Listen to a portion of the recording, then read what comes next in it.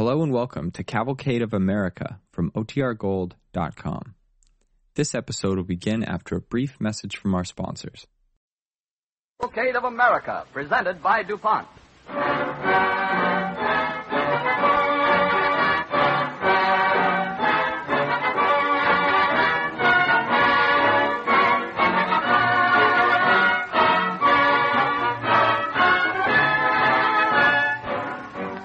As far back as the beginnings of our country, chemical science played an important part in our civilization. This evening, the Cavalcade of America, presented by DuPont, relates the story of the country's first chemist, the New England gentleman John Winthrop. As his experiences are unfolded, you will gain a new understanding of the tremendous handicaps under which the pioneer chemist worked 300 years ago. Also, when you think of the comforts and conveniences for which chemistry has been responsible, you will have a better appreciation how chemists are continually striving to create a new and better America by improving present products and developing entirely new ones. The ideal of the great chemical industries of today is aptly expressed in the DuPont phrase, better things for better living through chemistry.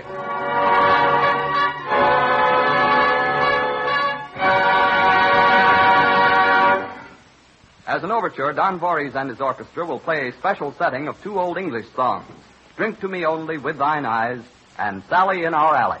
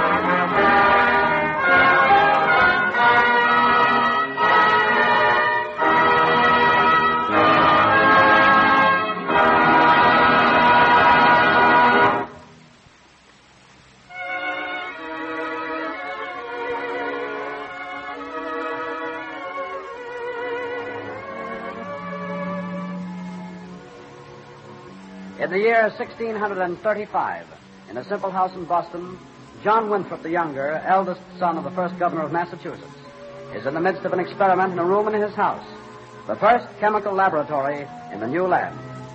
His wife, Elizabeth, is busy nearby at her spinning wheel. It's hard to keep the house clean, John, with all those kettles and pots lying around. Oh, bear with me, little Elizabeth. In time, I'll have a place for such things.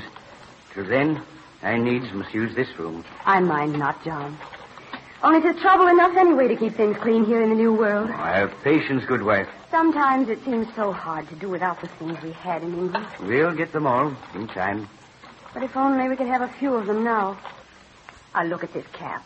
Once it was white, and now for want of decent soap, it's nearer gray. The same with all our linens. No amount of washing turns them clean and white. It will not always be thus. Oh, John, we've given up home and country, all that's dear to us, for this new land. Must we now even give up cleanliness? Must this new world be a gray world? Not for long, I trust. Elizabeth, I've been experimenting with poshers. That's what I use these kettles for. Aye? And soon, I hope to have good soap for all the Bay Colony. Oh, John. That is not certain yet, but soon it... Hello. Come in. Well, good day, Mistress Winthrop. Good day, Master Barclay. Where's John? Why, Oh, there you are. Still stirring kettle. Yeah, there's much to be done yet, Edwin. And still more to be done outside. You spend too much time on this foolishness, John. There's land to be cleared, and seed planted, and houses built. And soap to be made. Oh, so that's the meaning of all this mess. And soon, Edwin, I think we'll have soap as good as any in England. Well, better or worse, it's still soap. And soap's a luxury in the Bay Colony. You should put your efforts to better uses, John. There's no place here for this foolishness of yours. There's a place for anything that fills a need, Edwin. And our needs are great. Some of them can only be met through the science of chemistry.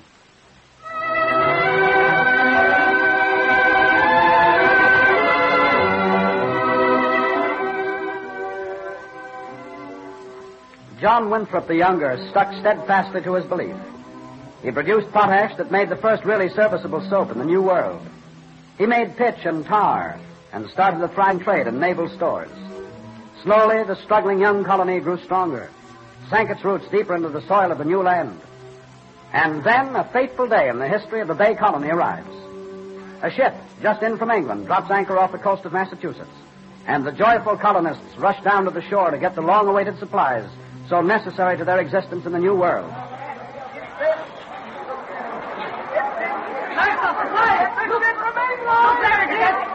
Why, look, Edwin, look. Is it not a sight to gladden your eyes? An English ship at anchor after all this time. Aye, John. She's been long enough overdue. 'Tis 6 months since she sailed for England with our furs and hides. Aye, 6 long months. But now our waiting's at an end, Edwin. Thanks to Providence. There's not so much as one handful of seed wheat left in the whole colony. We could ill have waited longer. Another week and we'd have missed the planting. But look, Charles, look! They've lowered the ship's longboat. Aye, and the surf will bring them straight onto the beach here. God grant the waves do not overturn the boat. Methinks they've loaded her too heavy. And we could ill lose one sack of seed. There are so many things we lack.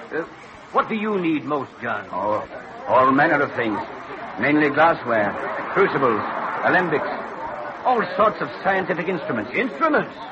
You call such things important? I must have them to carry on my chemical work. You place too much importance on such things, John. Oh, I know you've made good soap, but we can live without such things.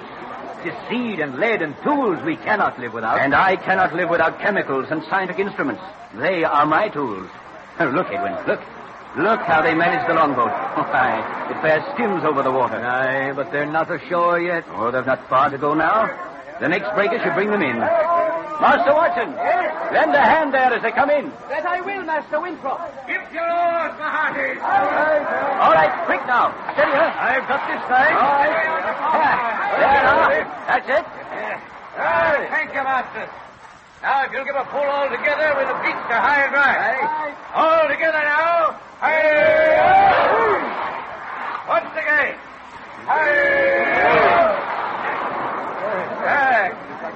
There she is. Safe and sound. And everything dry and ship-shape in her, too. All right, hearties, turn to and unload the boat. That's It is good to see you again, Master Higgins. The colony had almost given your ship up as lost at sea. Well, we've none too easy across another, Master Winthrop. Here we are. Glad to set foot on land again, too. Did your captain remember to bring the instruments I specially requested? Well, I don't know as how he brought all you wished, sir. But I need everything I ordered. I have nothing here. Why didn't he fill my order? Well, you'll have to ask the captain that yourself, Master Winthrop, when he comes ashore. Strange. There must be some misunderstanding. There's something of yours, Master Winthrop. Oh, good. Take that small box out next, lad. Handle it easy now. Thank you, Master Higgins. I'll have to make out with what you've brought as best I may. Yes, there's a lot more. I'll have to do that, too, Master Winthrop. Where are my tools? Have you got 3 kegs and nails? Now, not so fast, sir. Let me check off what's in the boat first. You'll get your supplies thick enough now. Have the list right here. Master Atkinson, 1 sack of seed wheat. 1 sack of seed wheat. There it is, sir. But where's the other sack? I sent for 2. That's all there is. But there must be another somewhere. Nope. Master Barkley, 1 keg of nails. 1 keg of nails. Right. Master Bennett. Hold on there. I'm to get 3 kegs of nails. One's all I've got you down for, Master Barkley. You mean you didn't bring the other 2? That's right. But I sent furs enough for 3. I've waited 6 months And my orders are to give you 1 keg. That's all. Only one. There's some trickery here. What's your captain done with the rest of the money from our furs? Master Watson, 2 bars of lead, 1 long knife. 2 bars of lead, 1 long knife. There's twice as much. Still do me. Not by my account. Well, where's the balance? That's all there is. We've been tricked. The captain's a rogue. Hey! Your captain will have to answer for this. We'll have him up before the council.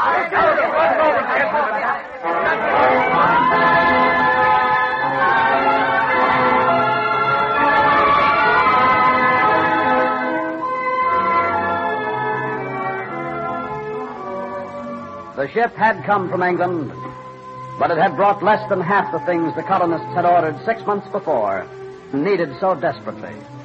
Angry, upset, they called upon the elder Winthrop, who was then governor, demanding an investigation. An emergency meeting of the Executive Council is called, and the master of the ship summoned to appear. Please, gentlemen, please. Come to order. Captain? Yes, sir. You have been called here to answer for your misdoings. I've done naught, Governor Winthrop. There are those of us who think differently in the matter. 6 months ago, you were commissioned to carry a full cargo of hides and furs for trade in London. Aye, and this day I brought back the goods requested by your lordship. Yet you brought scarce half the goods to us. I sent furs enough for 3 kegs of nails and got but 1 back. And I lack half the tools I ordered. Where's my seed wheat? What have you done with the rest of our goods, you scoundrel? Order, gentlemen, please. You have abused the trust placed in you, Captain. Your actions force us to take harsh measures with you. Have you aught to say? Aye, you got full value for your furs. The larger part of them did not survive the voyage. What mean you? The hides were brittle, hard, unfit for use, and the fur came off near half the skins. 'Tis no fault of mine. A likely tale. Your cargo was in good condition when you sailed. It's more likely that you let salt water get into the hold. Nay, my ship's as tight as any on sea. Then you must have packed our furs badly. Nay, not so. Or else you tricked us. I know the quality of my furs. I cure them with my own hands. I tell you, the fault was in the tanning and the curing. Oh, of course it was. You have my word for it. That's not enough for me. Or me. No. You need not take my word. Look here. Here's a letter from the agents in London. Let me see it. Willingly. What say they, Governor? It is as the master of the ship told us. Full half our furs and hides were spoiled for want of proper curing. Why, then our trade is ruined. How can we get the tools and other things we need from England now? We've nothing else to trade. Our future here is doubtful unless we can improve our curing of fur skins. But how are we to do that? I know not how. I only know we must. And I can think of naught. Well, perchance young Master Winthrop can help us. Yes, he found pitch and tar for us. And improved our soap making. Yes, indeed. Yes, that's true. Speak up then, John. What's to be done to save our trade? If we could only get alum, gentlemen.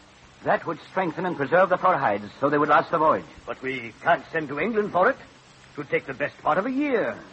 Then we must find it here. But where's so rare a substance to be found in this barren wilderness? I know not. But God willing, we shall find it somewhere in this new land.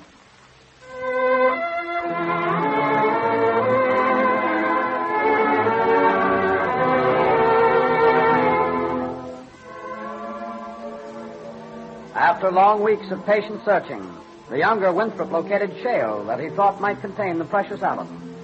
Next, he put this shale into an oven, which was heated by a special furnace he had built, and tried to extract the alum by roasting. The process was long and wearisome. Weeks passed, and still he seemed no nearer success than when he had started. It is a bright Sunday morning, and the elders of the Bay Colony are walking through the woods on their way to call upon John Winthrop.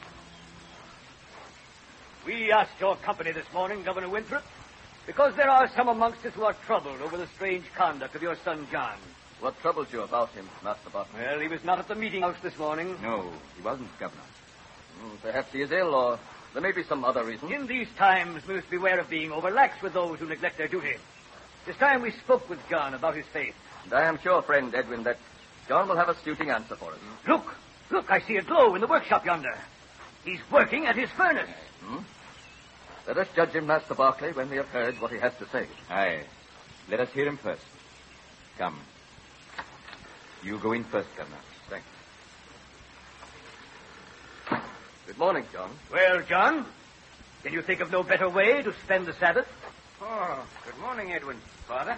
My son. We came to see what kept you from the meeting house this morning. Why, this work, of course. I've been roasting different kinds of shale. You know, bits of rock. Trying to get alum from them. And have you succeeded yet? Nay, but I hope to extract it soon. That's what you told us yesterday and the day before and the day before that. There's great need. We've got to find alum to save our fur trade, and soon. Every day counts, Edwin. If I let the fires go out, it will take 2 days to start them up again. There's something in what he says, Edwin. Yet it does not seem right to me. But don't you see, Edwin? If we lose our fur trade, then we cannot get those things we need from England. And without them, we cannot live here and worship in freedom. In the freedom we sought by coming to this new land. This freedom to worship in our own way is very dear to us. Perhaps if John were permitted to continue his work. Aye. There are many ways of serving God. Perhaps serving us here in the Bay Colony is John's way.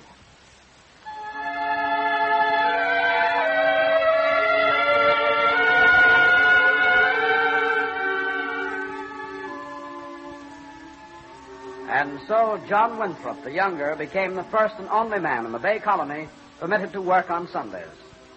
But months passed, and still he had not succeeded in his task. Again and again, he experimented in various attempts to extract alum, only to meet failure each time. Late one night, he is busy at work with his retorts and kettles in the rough laboratory in his log house. His wife enters. Must you work so late, John? It's 3 days now since you've slept. Nor can I now, Elizabeth. I'm in the midst of a new experiment. But can't it wait a little longer? Nay, good wife. I must wait up till I see if this turns out better than my other tests. Then can I not help you, husband? Aye. The shale has boiled long enough in the kettle now. You could steady these glass beakers for me while I pour the fluid off. Aye.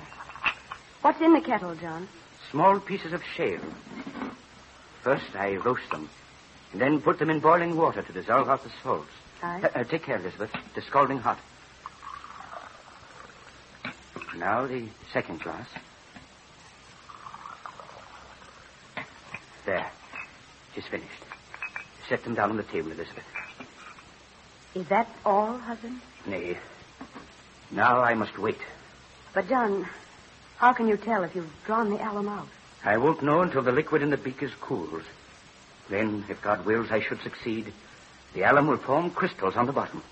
And if no crystals form? Then I must try again. What are these other glasses, John? Shall I clean them? Nay, Elizabeth, don't touch them. They, too, contain dissolved shale. I set them there to cool earlier this evening. Oh, so long have I watched them. Scarce do they seem more than a blur before my eyes now. Is there aught else I can do to help you? Oh, nay, Elizabeth. Go rest again. Only God can help me now. I know. Oh, Elizabeth, if only I can find the way. I must. The whole colony counts on me to succeed. So much depends upon it. And yet You'll find a way, John. Oh. I'm sure of it. Come in. Oh, it's you, Father. My son, What brings you and Edwin here at this hour? we saw your light as we were passing by. We missed you at the meeting house again tonight, John. Oh, I could not leave my tests. God will forgive you. Now a great need. But tell me, son, have you found a way to get alum yet? Nay. But I still hope to extract it from this shale. Tis plain Providence finds no favor in your work. There's no time for this foolish meddling with kettles. We must get along as best we can without the fur trade. Find something else to take its place. I don't intend to give up yet. What's in this glass, John? Some of the liquid I've boiled from the shale, Father. Well, what else is in it? Why, nothing. Why do you stare at it so? Look, John. Some strange substance forming on the bottom. Quick, let me see. Seems to come from nowhere. Like a miracle taking place. At last. At last. What is it, my son? The crystals are forming. See? Crystals of alum. Alum. Are you sure? Yes. Yes, there could be nothing else. Then our fur trade, our colony, is saved.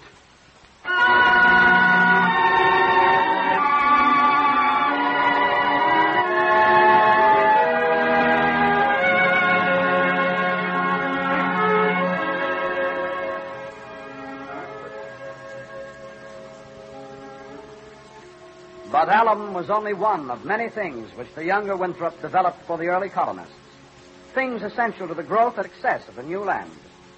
He dedicated his entire life to the public need. After 18 years as a magistrate and member of the Executive Council of the Bay Colony, he became the first governor of Connecticut. During these years, he maintained a steady correspondence with friends in England on scientific subjects. In 1662, these friends, meeting in Gresham College in London, organized the Royal Society for the Improvement of Knowledge. Unanimously, they elected Winthrop a charter member. Winthrop has come to London for a visit. It's a great pleasure to have you in our company, Master Winthrop.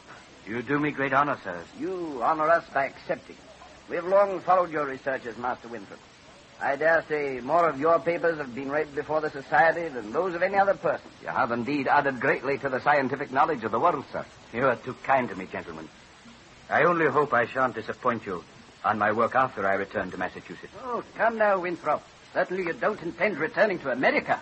I plan to sail within them. Oh, look here, you cannot do that. But a chemist of your reputation, Winthrop, you must give up such an idea. You're far too great a man to bury yourself in that wilderness. There's work to be done there, Brereton, as well as here. But if you stay here in England, you'll be able to do great things. The Society will give you every possible assistance. You'll have supplies, instruments to carry on your experiments. Across the sea, you'll be alone in your work. You'll have nothing. But my work lies in the colonies, gentlemen. You see, I believe in the New World. That someday America will become a great country in her own right.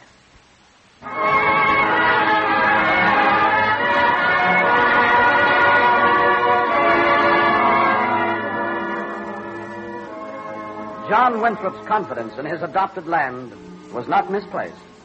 America was destined to surpass his fondest hopes, and this first American chemist did much to make his own dreams come true.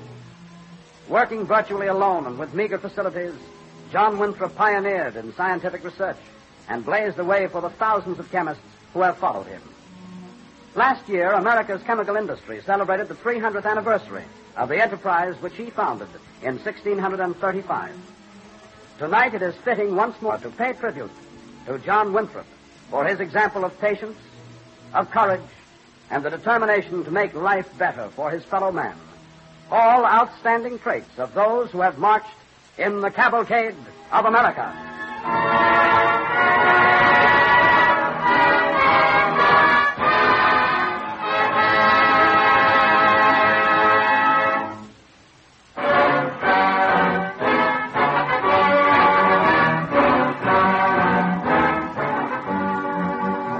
300 years have passed since John Winthrop laid the foundation of the chemical industry in this country.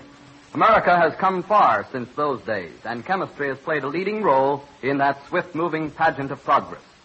The pioneers found the land magnificently endowed with natural resources, and those who followed have utilized nature's bounty to create for Americans the highest standard of living the world has ever known. By far, the greatest part of our nation's advance has taken place within the last few decades. Previously, man had been dependent almost entirely on natural materials to supply his needs. Wood was known only as wood. Cotton as cotton. Coal as coal. Then chemists began to discover the remarkable riches that nature had stored away in such materials. Today, in addition to their time-honored uses, such natural materials as wood and cotton are converted through chemistry into rayon yarn for lovely fabrics, lacquer for your automobile and furniture, the transparent wrapping that protects your packaged foods, coated fabrics for furniture upholstery and washable window shades, plastics for safety glass, toiletware, and scuffless heels, and many other products of beauty and utility. The chemist also has explored the mysteries bound up in a lump of coal.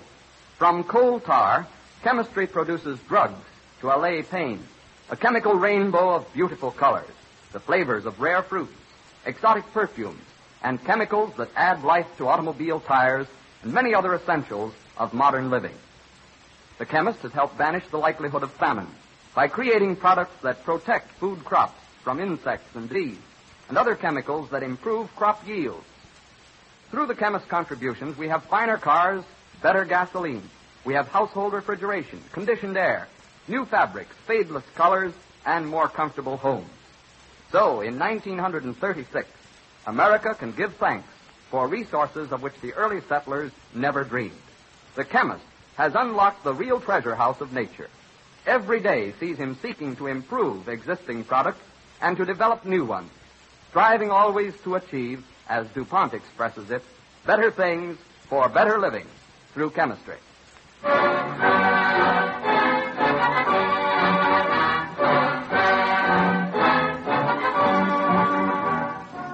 Next week at this same time, our program will dramatize incidents from the life of Edward McDowell, well-known American musician and composer, when DuPont again presents The Cavalcade of America.